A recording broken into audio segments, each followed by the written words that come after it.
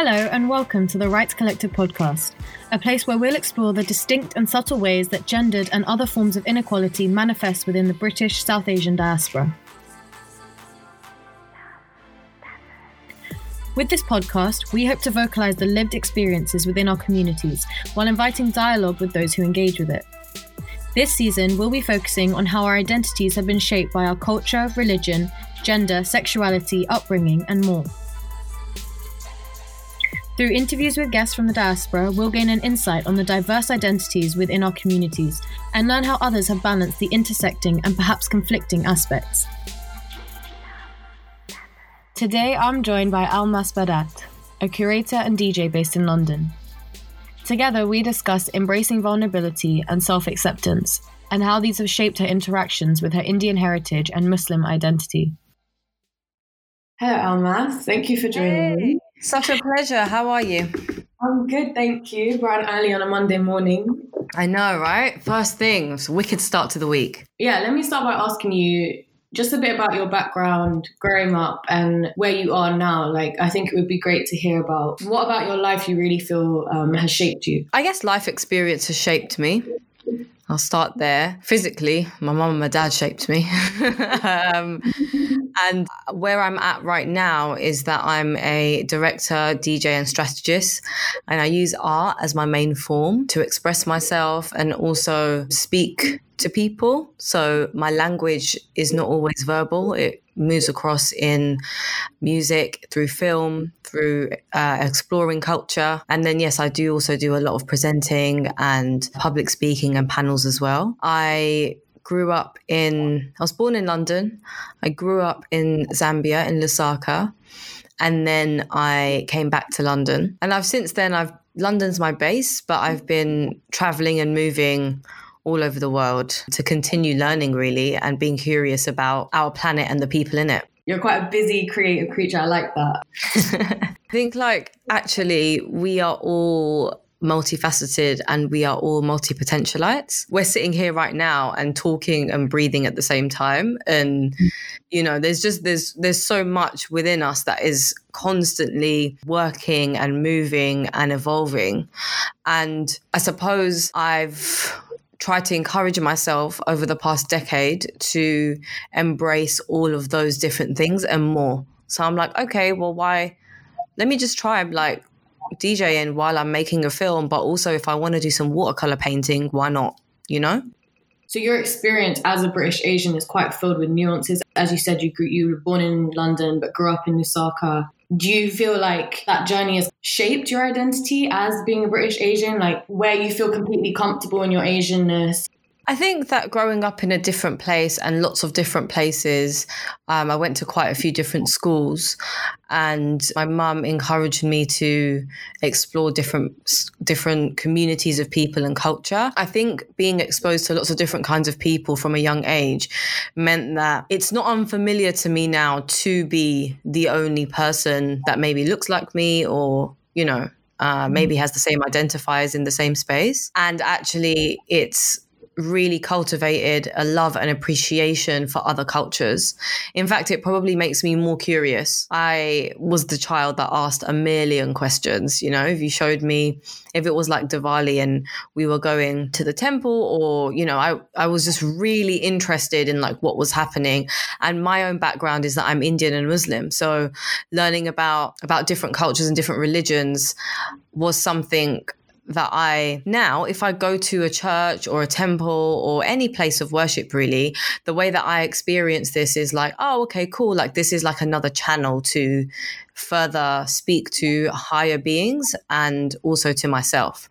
And so the way that I think that experience now has shaped me in the sense that all of the experiences of the world are ways to further understand the world, the people, and then in turn myself too.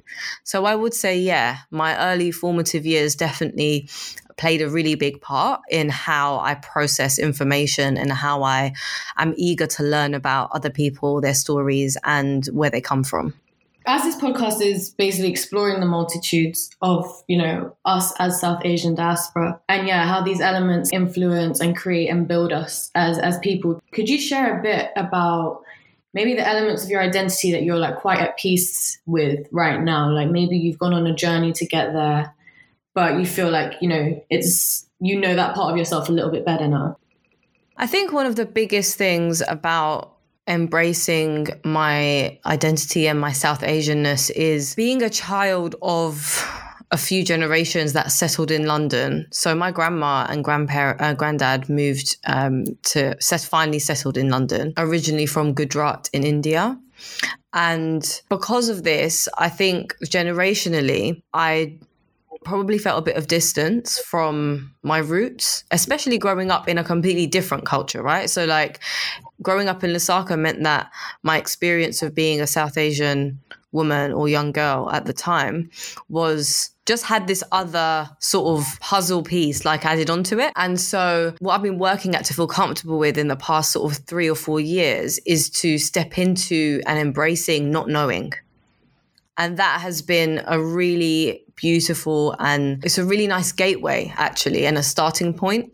So when I was in India at the end of 2019 and the beginning of 2020, I spent 2 months in various places in India, and I met lots of people who were similar in age, similar in interest, very into the arts, and also Indian people living in India, right? So like there was this closeness to my roots that they had, which I was experiencing in those 2 months.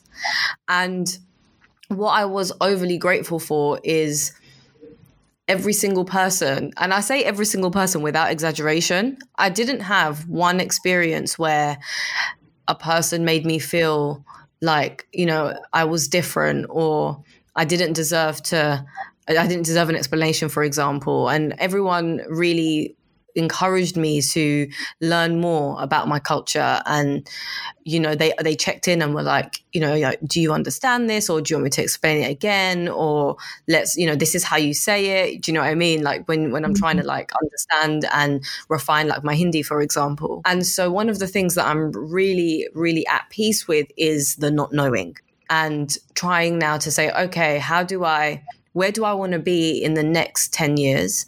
And what things do I want to sort of delve into to further understand my culture? Because the way that I see things is, okay, when you have a gap of knowledge, it's not like I have the gap of knowledge and then nothing.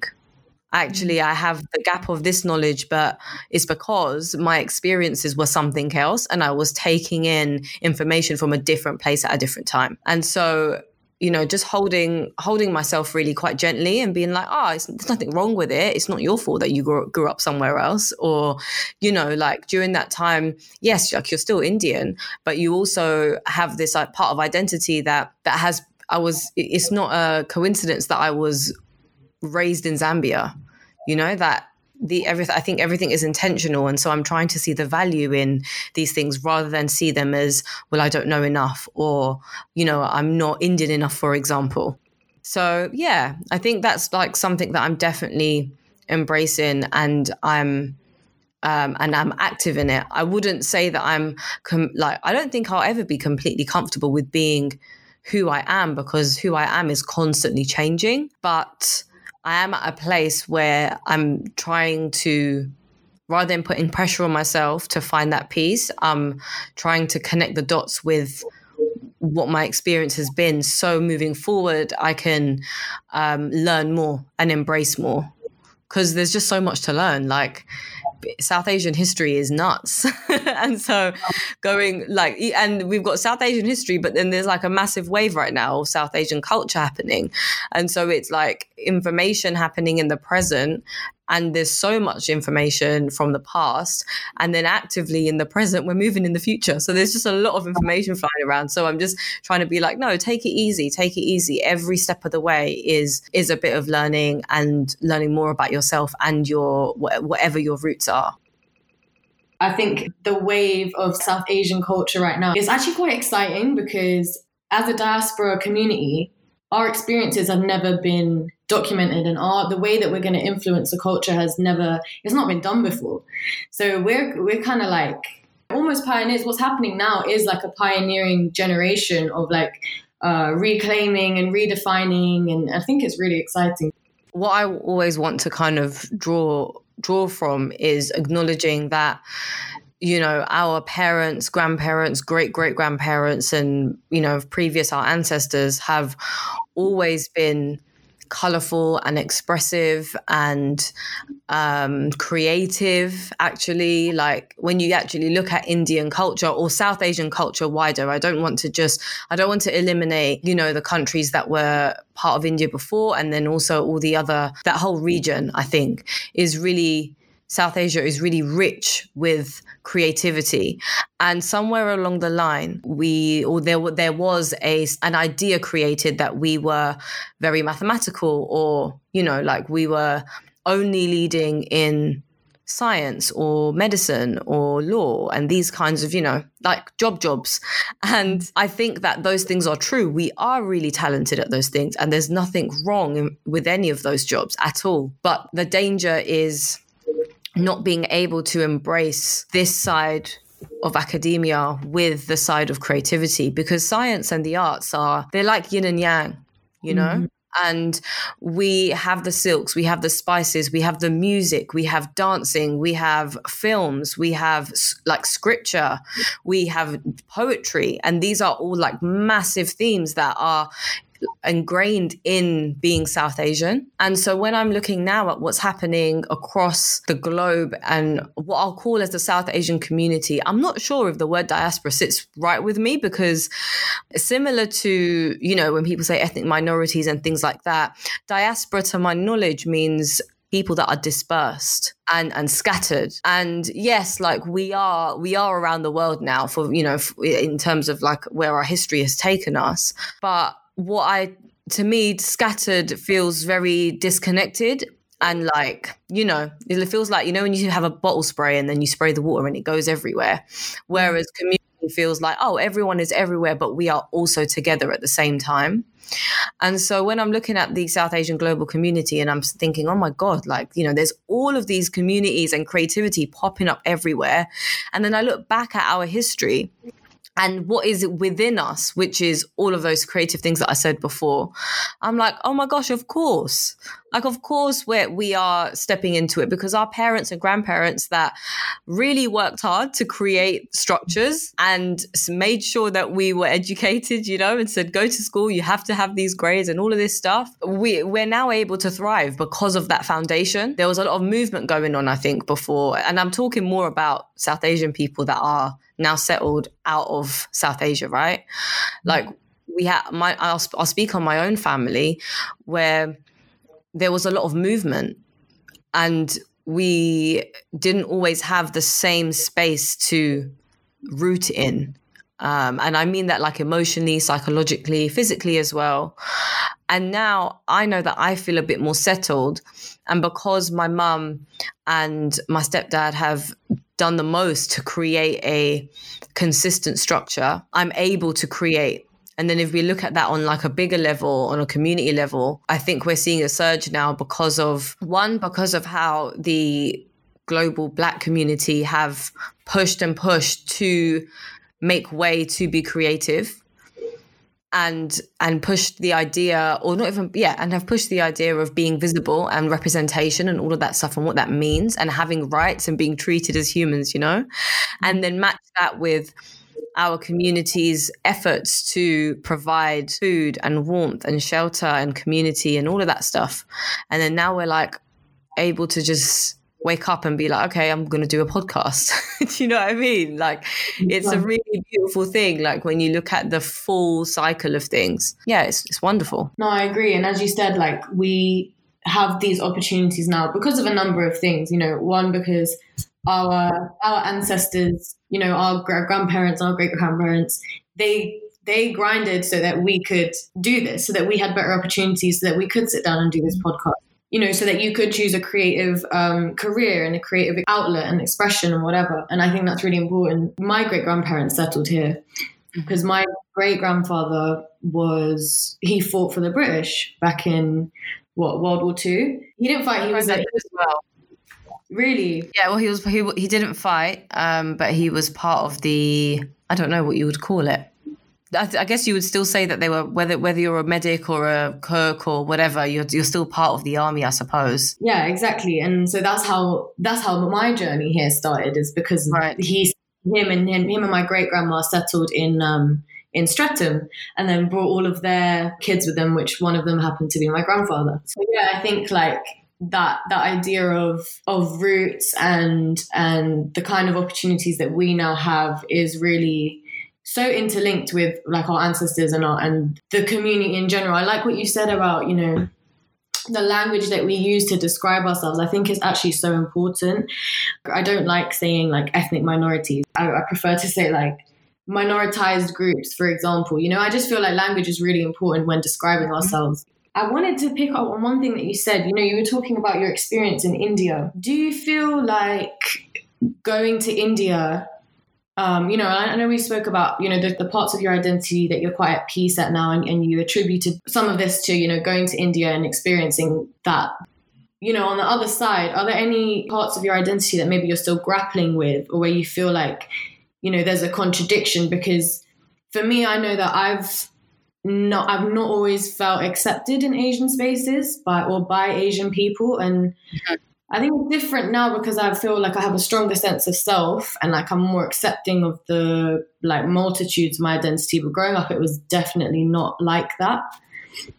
So I just wondered what your experience was, and whether going to India kind of changed that.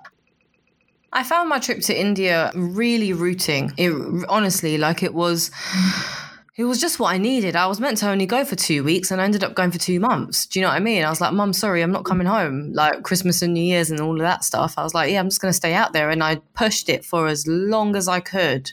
I had to come back for work, but if I had the opportunity, I probably would still be there now.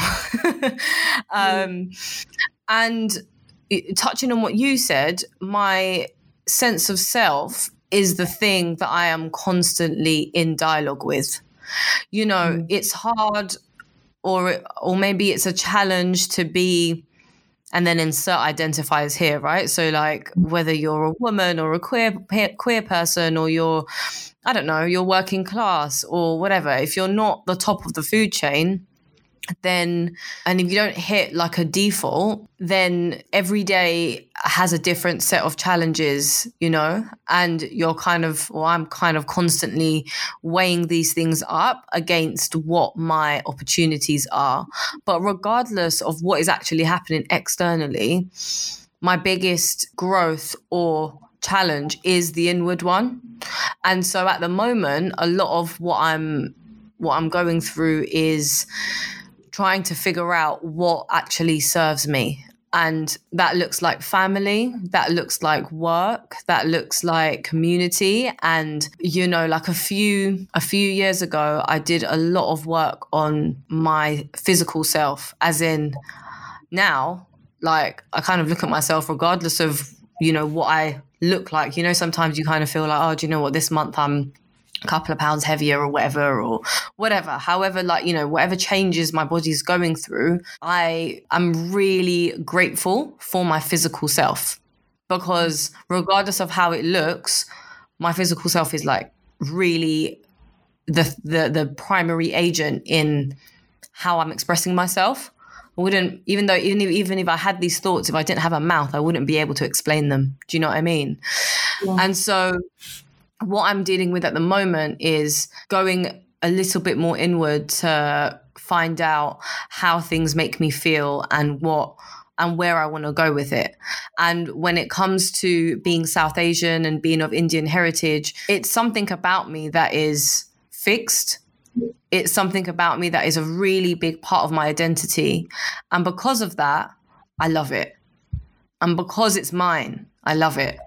Like, that's been probably one of the most empowering things, to identify that this culture and this history is in my DNA and it's part of me. And so being South Asian is something that I want to naturally celebrate and I want to naturally find out about, and it naturally empowers me because it already is me. I think that if anyone's on that journey of finding themselves, I think it's first to really look at yourself and be like, what are those things about me that I have been given and I've been blessed with?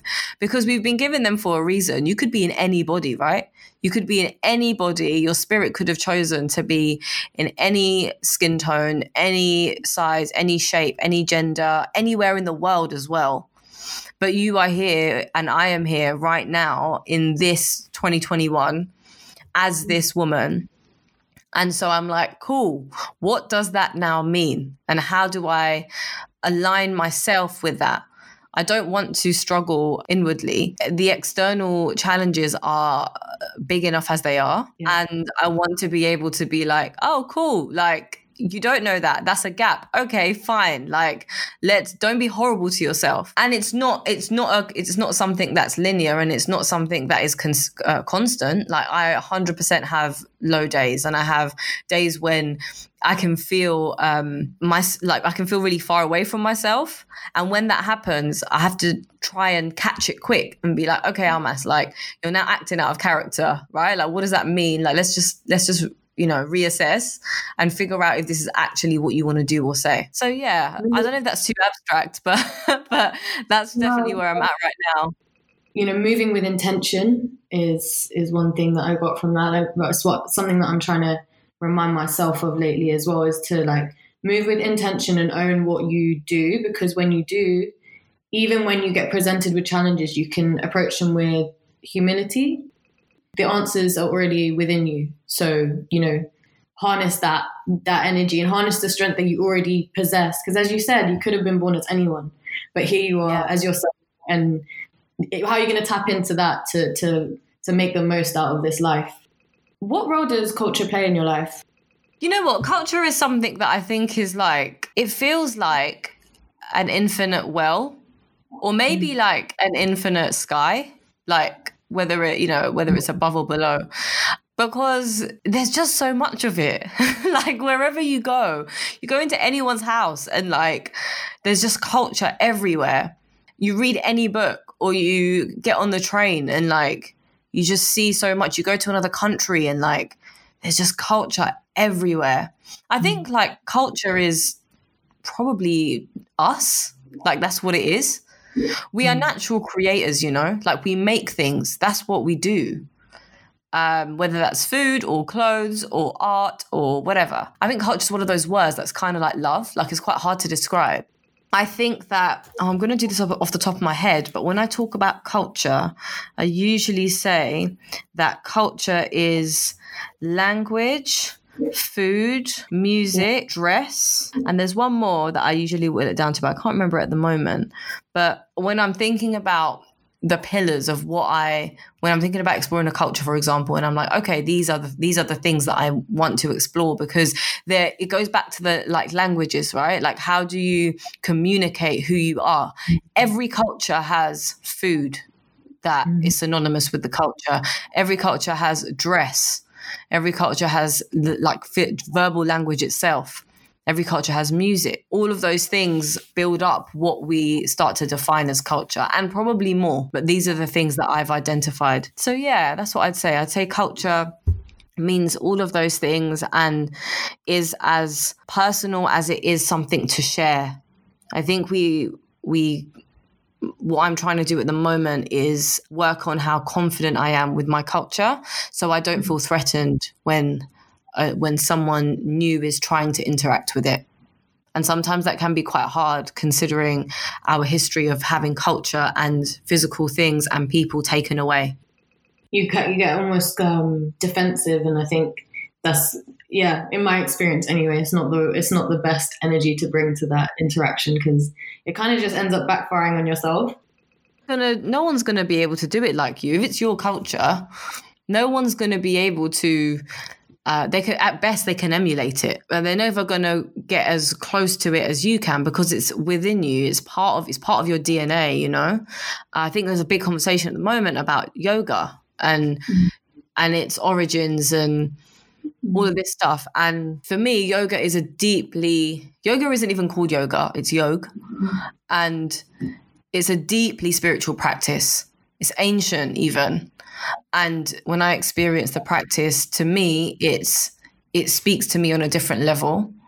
And at first, when I first tried yoga in London, I had injuries. I was trying to attain, I think, this like idea of what like a yogi looked and I don't know, just looked like, I suppose, or what their lifestyle was.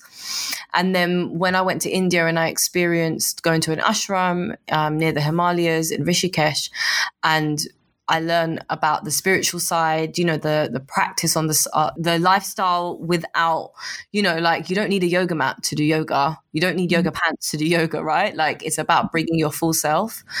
And once I've experienced that and I spoke to the teachers and they were so open with their knowledge and, you know, like the majority of people there, I think I was the only Indian woman that was there as a student. I was just amazed at how giving the teachers were with their information, you know, to people that just were coming from the outside in, right?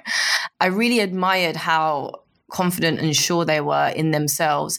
And then in turn, it made me really value the benefits of the practice when you actually tap in to the spiritual, the culture, and you acknowledge that stuff with the physical. Because since then, my relationship to it has been so different, and I can see now why there was a disconnect before. And so going back to that thing, it's like, okay, I could be defensive about it, or I could say to someone, do you know what? If you want to experience this on the deep level, then this is the way that I would suggest. But I do not also claim to be an expert in my own culture. I'm still learning. And so if someone comes in with something else, like I'm trying anyway to get to a place where I'm still open to what their learnings might be. If you're going to do yoga for the spiritual side, you can't separate it from its roots. You can't separate it from where it comes from, you know? I think that's important. Like, you know, I'm not sure people realize that it's a deeply spiritual, you could say spiritual / religious practice. Yeah, it is. And there's obviously the physical side of stuff as well. You know, there's real science behind it. There's real science behind understanding anatomy and how the chants, the breathing, all the different asanas, like how they actually translate to our bodies. But yoga really is a gateway to achieve meditation. That's the point, is to be able to be synonymous with your breath and yourself and your body in order to settle your inside spirit. And that's why like the spiritual side of stuff is like, to me, is really loud. It's like, okay, fine, like you're flexible, but how are you going to really be able to feel flexible in your thought as well as your body? And really it starts with your thought. Can't be as flexible with your body in all the different shapes and forms if you're not flexible with your approach and your spirit and your mind. Pivoting a little bit from that, I'd like to ask you about being queer and Muslim. Yeah, with the huge caveat, obviously, that this is just one element of who you are, and you're not representing anyone but yourself. I just think our listeners would really appreciate it if you could tell us about your journey with sexuality as a South Asian woman in the UK. Whenever I think about this, I am really blessed to have a community around me, be that my family, my friends, or other people that I've met along the way that are really accepting of who I am. And that, as well as my own acceptance for myself, has actually made my journey a hell of a lot easier than if I didn't accept myself and if my close people whom I love did not accept me. And whenever I feel challenged, whenever I feel challenged by my identity, it's usually not an internal struggle. It's usually me experiencing someone else saying that they don't agree. And then if they don't agree, I'm like, okay, I don't know what to do about that. Do you know what I mean? I'm like, okay, cool. Like, you know, that for me, yeah, like we have to caveat this by saying that I also speak from, I'm in the West. So it's so much easier than being in other spaces. However, this doesn't take away from the fact that being queer exists around the world and does exist in many Muslim countries, and people do live and thrive. They do. There's a lot of people that don't, and there's a lot of people that do. So what's dangerous about saying that the West is really liberating is that it gives us a false sense of what liberation means in the West.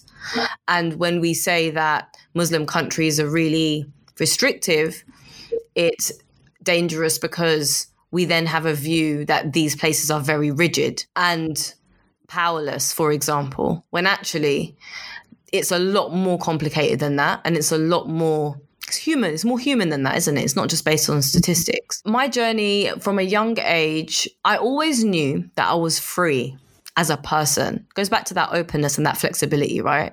I always knew that I was free. I always knew that I was accepting of other people and myself. And if anything, I was more curious than afraid, or, I didn't punish myself. I was just like, oh, that's new. Okay, fine. And then moved on. So that's really been my journey. And then when I was about 21, after I had told my mum and my immediate family that I was in a relationship with a woman, I then, at the time, I don't know if maybe Instagram had just started.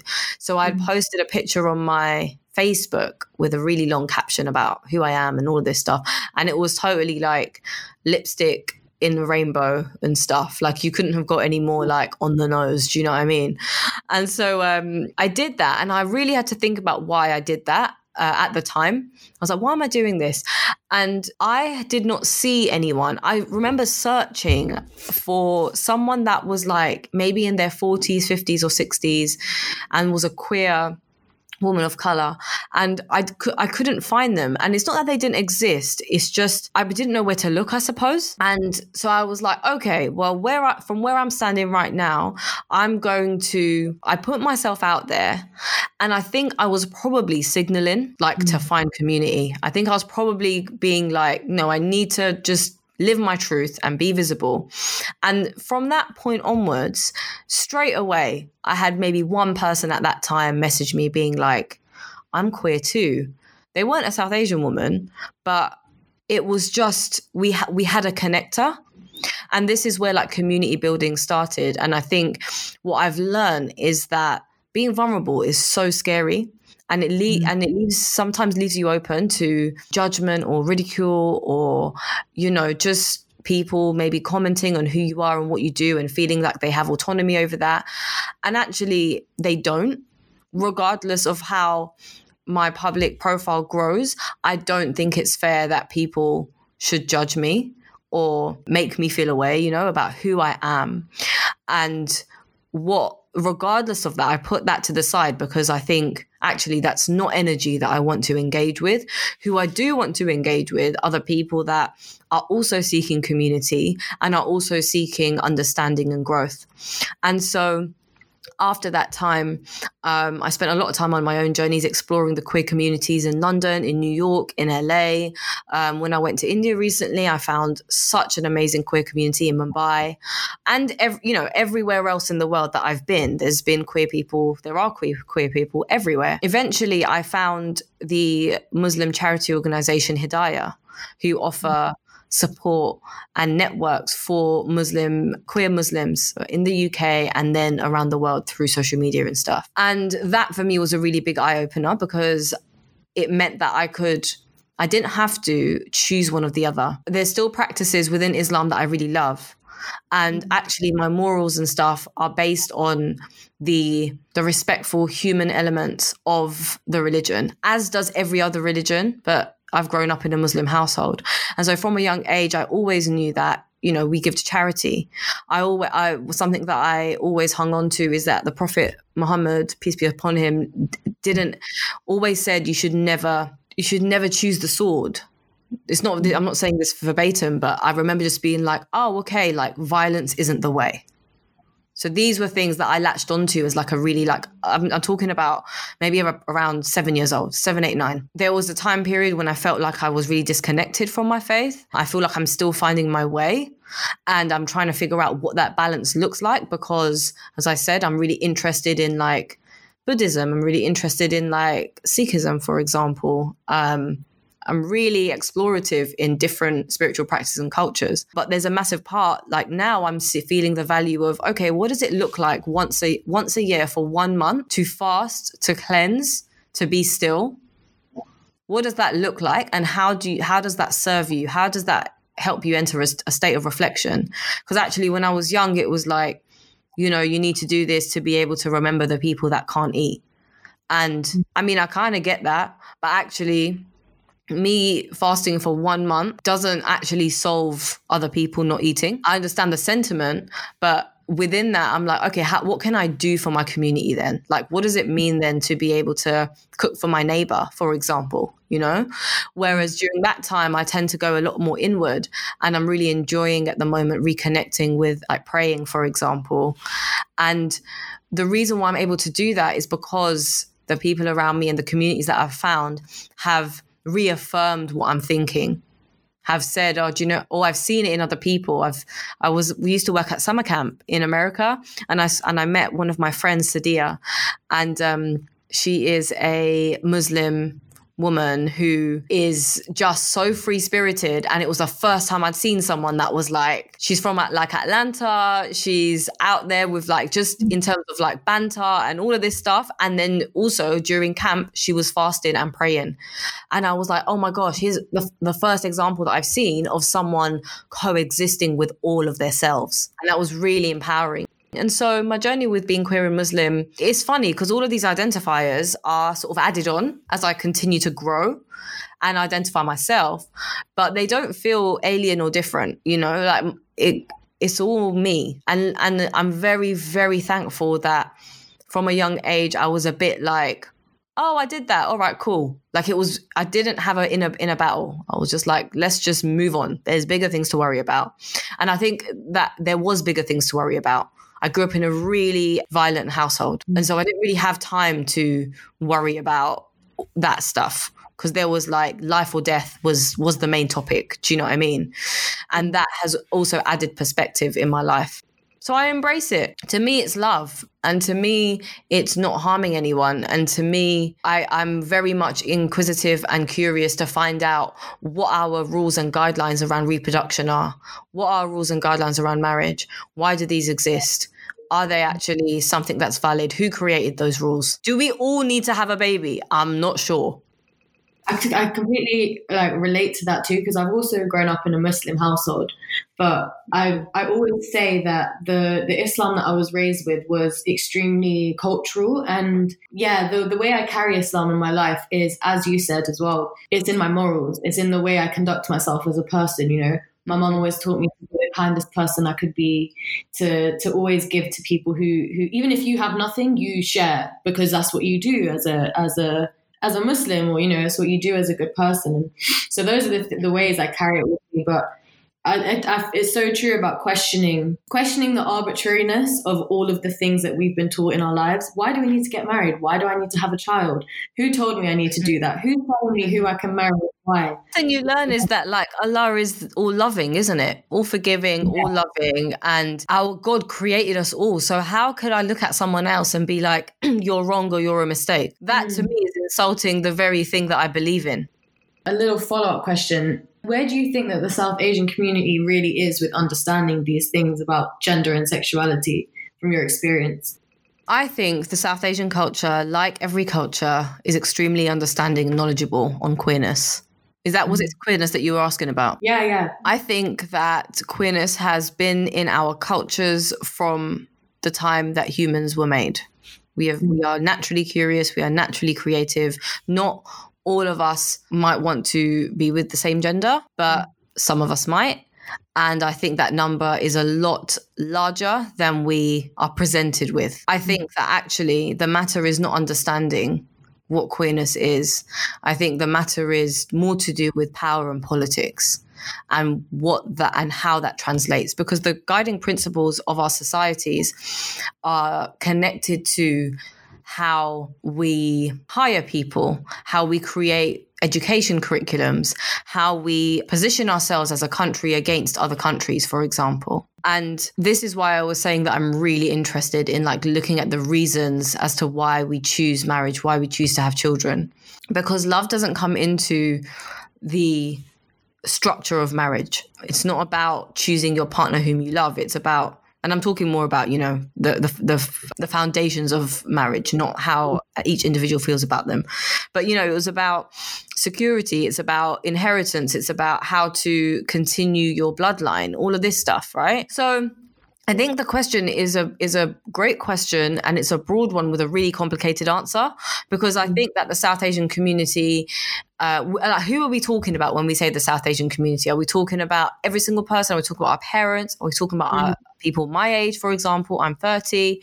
I think that the generations to come who are around lots of accepting and kind people will not care who you choose to be with. I think we are learning to be compassionate, and I think that will continue over time. That said, there's a lot of people, an overwhelmingly large group of people, that are not connected to the conversations that we are having.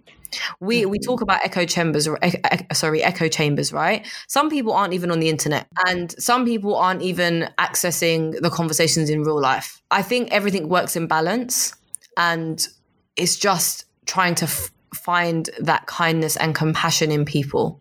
And people don't have to agree. They just have to see you as human and just let you, and extend kindness as they would to themselves. In terms of India, I think that, and I'll only speak on India because I have been there recently, but in terms of India, I found on the ground, I found a really loving, accepting community. But then again, I speak to people that share similar stories or people that are like-minded in their interests. So it's hard for me to really answer that question fully, because I'm also acknowledging that the people that I socialize with, even on a global scale, are connected to me through the like-minded people here, right? Because I could say to you, I'm going to go to India. You'll say, oh, meet up with my friend in Delhi. But that friend is probably going to have a similar mindset to us because we're all connected and we are friends. Yeah, I think really it's down to us to make those little changes in how we are. And hopefully that will inspire people to make those changes every day in how they are. Queerness is so ingrained in South Asian culture specifically. And when I say queerness, I just mean people who are not cis men, cis women. Like queerness for me encompasses gender and sexuality. But it makes me excited, and I'm hopeful. Just about your residency at BBC Asian Network. Congratulations. Thank you. I'm smiling. No, yeah, I think that's a big move, and I know that you mentioned to me last time when we chatted that you can be and you have been quite anti-establishment in your life, and I just wondered what it meant to you to be in a position to be doing something like the BBC Asian Network residency with that kind of mindset that you had. And I'm thinking also for you as someone who's chosen a creative path and is really like carving out a road for yourself in that space. I think that we are living in the establishment. I'd start off with that. I think that's the umbrella term, is like we are literally like living and breathing within this bigger space.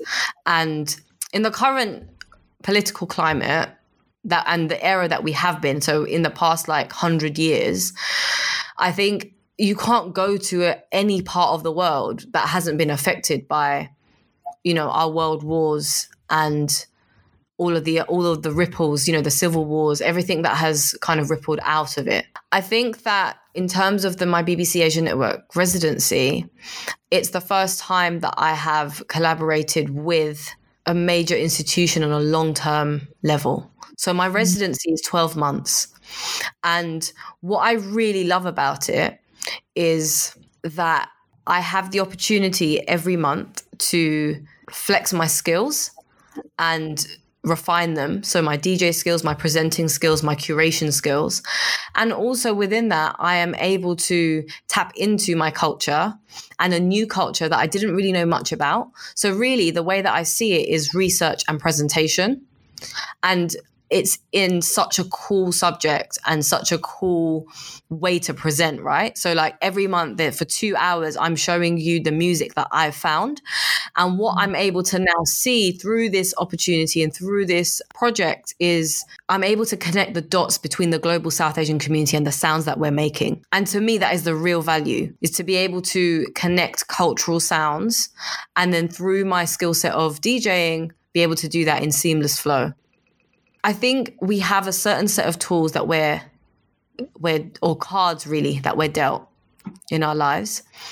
And when you find your sense of self and your purpose, you're then able to play those cards back in a way that makes sense with who you are. I'm trying very hard to not resist, and I'm trying really hard to be open to those cards that are being dealt, be savvy with them, and also balance that with my moral compass and what my integrity is and who actually I am. So right now I'm 3 episodes in, or 3 shows in, and I feel like I'm finally in my pace. Like, you know, when you're running a marathon and you kind of do the first lap and you're like, okay, this is my pace now.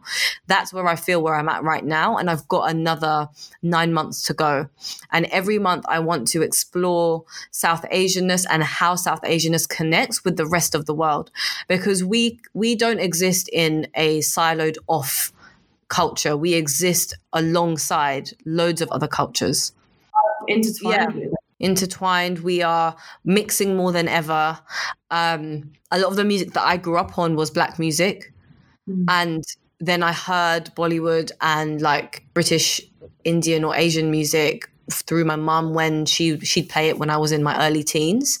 And then now this feels like a homecoming. So it feels like, how can I connect the dots between the music that I grew up on and the music I'm discovering now, which allows me to carve out space in multiple communities. So I could go to a South Asian space and play some songs, and I could go to somewhere that might play hip hop and R&B and grime and like Afro beats and bashment, and be able to play that because that's also what I grew up on, and then also put in my twist and flair onto it. So at the moment, I'm enjoying the residency so much. And because we are in lockdown and because we're in our homes, I'm able to really like listen back and be like, okay, what are my notes for the next one? How do I continue to create this and curate it? Because I'm creating my show and I'm creating mixes, but actually it's curation of all these other people's music, right? And so it seems really in line with how I feel about my culture. And it's one way, you know, at the beginning, at the top of this conversation, I spoke about languages, and music is one of them. And so I hope that when people listen to my residency, they lock in and they're like, wow, this is like a gateway or a window into a whole different world that I didn't know before. And that is a beautiful feeling, to be able to process that information and then put it out as like a solid 2-hour experience. It's wicked. No, I love that. I started DJing just as a hobby, like a year and a bit ago. And that's also one thing that really inspired me, is like, I want to take the Punjabi sounds, the South Asian sounds that I grew up with, mix them with also, all of the hip hop that my dad introduced me to as a child.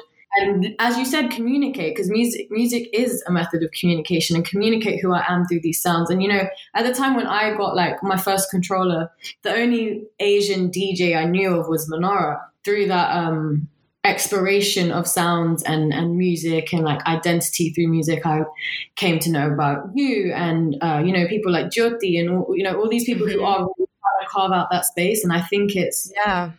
Manara might have been one of the first people that I came across as well, actually, when I think about it. I know, I was just going to say, with the residency, I think that the key thing with residencies, which is different to the daily broadcast, is that I choose my own music and I choose my own content and guests. Whereas when you are on the daytime roster, that you're part of a bigger conversation. There's a flow of the station. And so one of the things that I'm enjoying particularly at the moment is that I get to be 100% creative. And that for me is a love language. When we're talking about working with clients, and a client says to me, do you know what? We trust you. Do what you do and how you do it best. And then we'll continue to be in dialogue, right? And as that to me is the biggest thing, because I wouldn't have discovered the artist or connected with my community as much if I didn't have free reign. And I really do. And yeah, I count my blessings, and I'm really, really thankful for the space to be able to do that. It's awesome. And I'm so excited to hear your mixes as well. Oh, thanks, Almass. You know what it is? I'm pretty average right now, but I wanted to tell myself, like, look, you can have a hobby that you're not necessarily amazing at, but you love it, and you should just do it because of that reason. Like everything is just, it just goes back to the love. Even the most skilled people won't necessarily talk about how skilled they are. They'll just say, I really love what I do. In this like South Asian space, wider or local, what kind of things do you see for the future? I think that we are going to experience a lot of creativity at first. I think we're going to experience a lot of learning, and what the undercurrent is going to be a lot of pain, because we have a lot of pain and a lot of history that hasn't been told. And so we're discovering this. What is really key during this time is to remember that we can hold that pain and we can feel the anger, but it's always about trying to move into a place of confidence and power rather than fear and divisiveness. And how do we learn? Because every few cycles or every few generations, it's almost like we as humans reset ourselves because things get lost. Stories get lost. And so, we're talking about archiving, and it's like, okay, what are the things that you actually want to archive and why?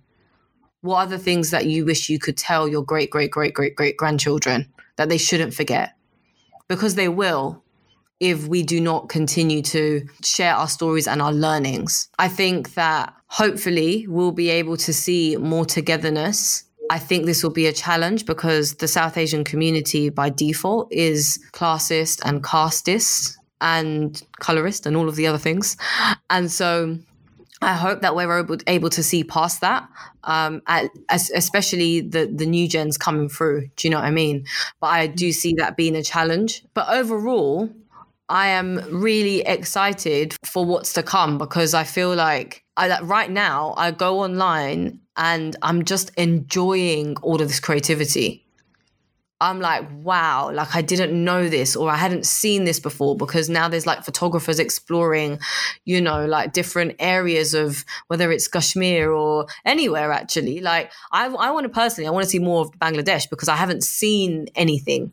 I just want to see more. I want to see more about the arm of India that's in us, that goes into China, for example. I want to see people that are at the top of India and, are infringing on like Tibet and places like that. Like I want to see and feel and like taste and smell and walk those lands and all of that stuff. And so it makes me excited because there's just so much to learn. And that to me is really energizing. And I hope that we get the opportunity to do that. Thanks so much for sharing, Almass, and thank you for joining me in this discussion. I've had a really, really nice conversation. My absolute pleasure. It's been wicked. Thank you so much for having me. Thank you to our listeners for joining us. We hope you found this episode as insightful as we did. Don't forget to hit the follow button to stay tuned on our upcoming episodes. You can also find us on Instagram @Rights Collective, on Twitter @TheRightsCall, and on our website, therightscollective.com, to learn more about what we do and our other projects. Show notes, which include all information and links mentioned in the episodes, can be found on our website as well. Don't let the conversation end here. Using the hashtag TRCPodcast, let us know how you navigate the complexities of your identities, what works and what doesn't, and what makes you feel most yourself. Before we go, we'd like to thank Minnie Bullar and Inaya Hussain for editing this episode and producing this season of the podcast, as well as US-based artist and activist Kaki Kazi for the amazing cover art. A huge thank you also to Substeppers, a British-Asian duo, for the music. To listen to the full track and more of their work, click the link in the show notes. Thank you for listening. Until next time.